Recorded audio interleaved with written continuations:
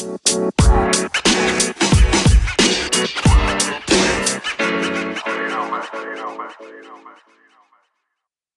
I had this random thought. Have you ever looked in your bank account and you see your available balance, but then you see something else that's called the pending balance?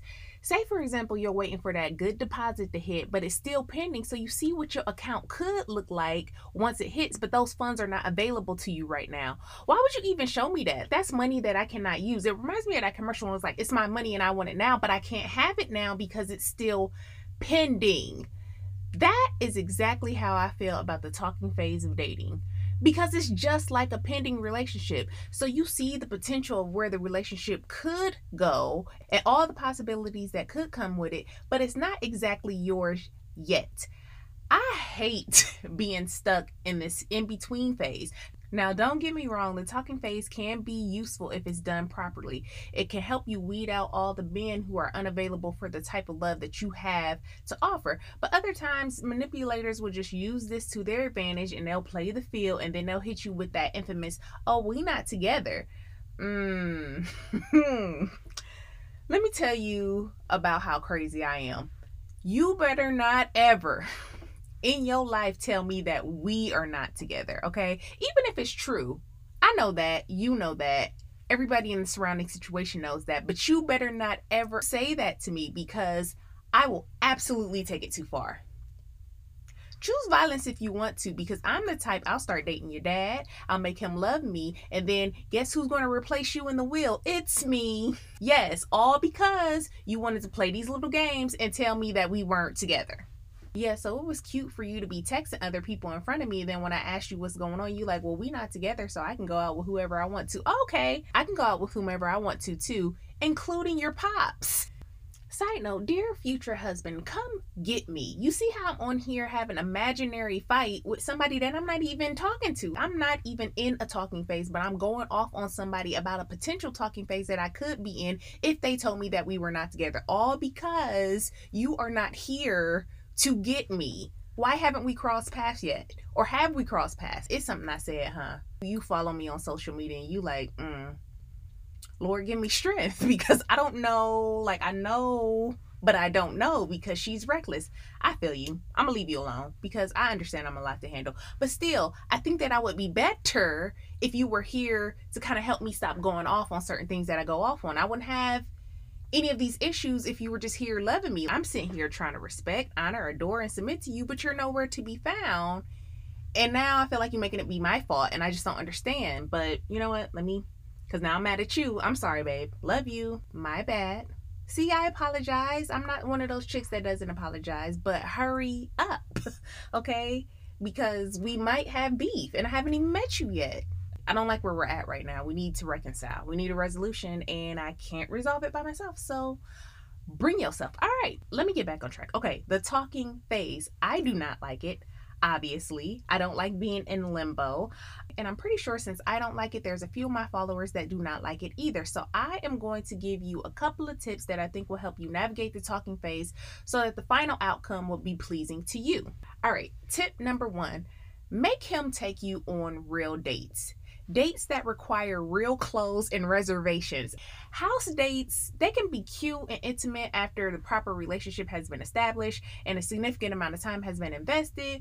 But when you're first getting to know somebody, house dates are unacceptable because it can quickly go from you exchanging numbers to exchanging bodily fluids. Then after that, what's left? If he doesn't have to spend time with you, if he doesn't have to listen to random stories about your grandmama and, you know, what happened to you when you was 5 and how you used to ride on the school bus. Women, we be talking about random stuff. They don't be wanting to hear it. They really don't. They just be like, man, she cute. I'm trying to see what she look like without them clothes. And we be talking to them and they don't be liking it. But they'll pay attention because there's an end goal. But if we already give them the end goal, then who gonna listen to our stories about our grandma? We've already heard it. We don't want to hear the story no more. He don't want to hear it. He trying to get you in them sheets. And if you let him, what's left? So all I'm saying is stop making it easy for him to succeed with only doing the bare minimum. My second piece of advice is to actually talk. Now, I know I just got on you about talking too much, but I want you to let him talk. So maybe this piece of advice should be called listen. Talk a little bit, but For the most part, I need you to listen. It's easy to fall in love with yourself when you're talking about yourself because you're already dope, right? So if you're sitting there and you're on a date and you're talking about everything that you've been through and just all the stuff that's going on in your life, and then you happen to have a good meal, you're like, oh, I just went on the best date ever. Did you? Or did you just sit there and eat and talk about yourself? You don't know who this man is. He might look good, but you don't know anything about him. You don't know nothing about his past relationships. You don't know anything about his intentions with you. At this point, he's just a prop. He's a dinner napkin with a suit on. And now you done fell in love with somebody that you know absolutely nothing about. Some guys have mastered this because they're not good people, but they're good daters. And what I mean by that, they'll take you to a dope place. They'll have you at a really good concert, or they'll fly you out somewhere for a special event, and then you'll be dazzled by the experience, and you're sitting there thinking that you like him. But no, you like what y'all did. You love the concert performer. You like flying first class to go to championship games. So make sure that you sit there and listen and see what he's actually talking about. Listen to his views on relationships. How does he treat the waiter? How does he treat the person at the valet? Does he do valet? Or does he park all the way in Timbuktu, make you walk all the way to the restaurant, and then not even hold the door open for you? These are things that you need to pay attention to. The whole point of dating is trying to find out who this person is and if he will be compatible with you. So you can't do that if you're doing all the talking. Sit back a little bit, see what he's about, and then see if you would like to move forward. And on that thought, that brings me to my last recommendation on how to navigate the talking phase, which is to trust your gut. Just that scenario that I was just talking about. He parks far, makes you walk up to the front, and then doesn't even hold the door open to you. Do you really think that this man likes you or is going to treat you with respect, or if he's just trying to see what he can get out of you? We can feel when things aren't right. It's called women's intuition. Trust her. Please her.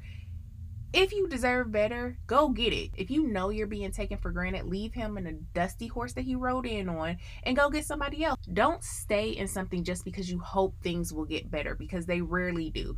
We've discussed on my page several times that it doesn't take a man long to know if he wants you or not. So if it's been 6 months and he's just kind of weighing his options, you need to make the decision for him and leave because he's playing games.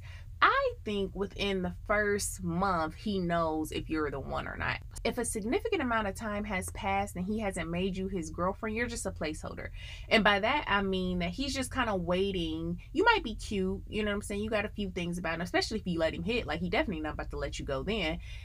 He's like, okay, she's cute. I can smash her every now and then. You know, I have fun with her, but she's not the one. So I'm going to just keep her around until I find the one, and then I'll just slip away ever so slightly. Nah, sir, you're gonna get the wrong one day. You're gonna get the wrong one, okay? So don't be a placeholder. And you know when you feeling placeholder vibes. You know when they only call you when it's convenient for them. You know they only hit you with the come through or can I come through text. You know. But the crazy thing that gets me is even though we know, we decide to stay anyway. Why is that? Sometimes it's fear of being lonely. Other times it's a fear that we'll get a brand new dude and then he'll end up hurting us even more than the last one did. There's a fear of letting go. And then there's also a fear of the unknown. There's all these what ifs. Fear is running your life and you're staying in these horrible situations because of fear. But 2 Timothy 1:7 says God has not given us a spirit of fear, but a power and of love and of sound mind. So my please her tip of the day is to take your power back. Don't let these little boys play with you, okay?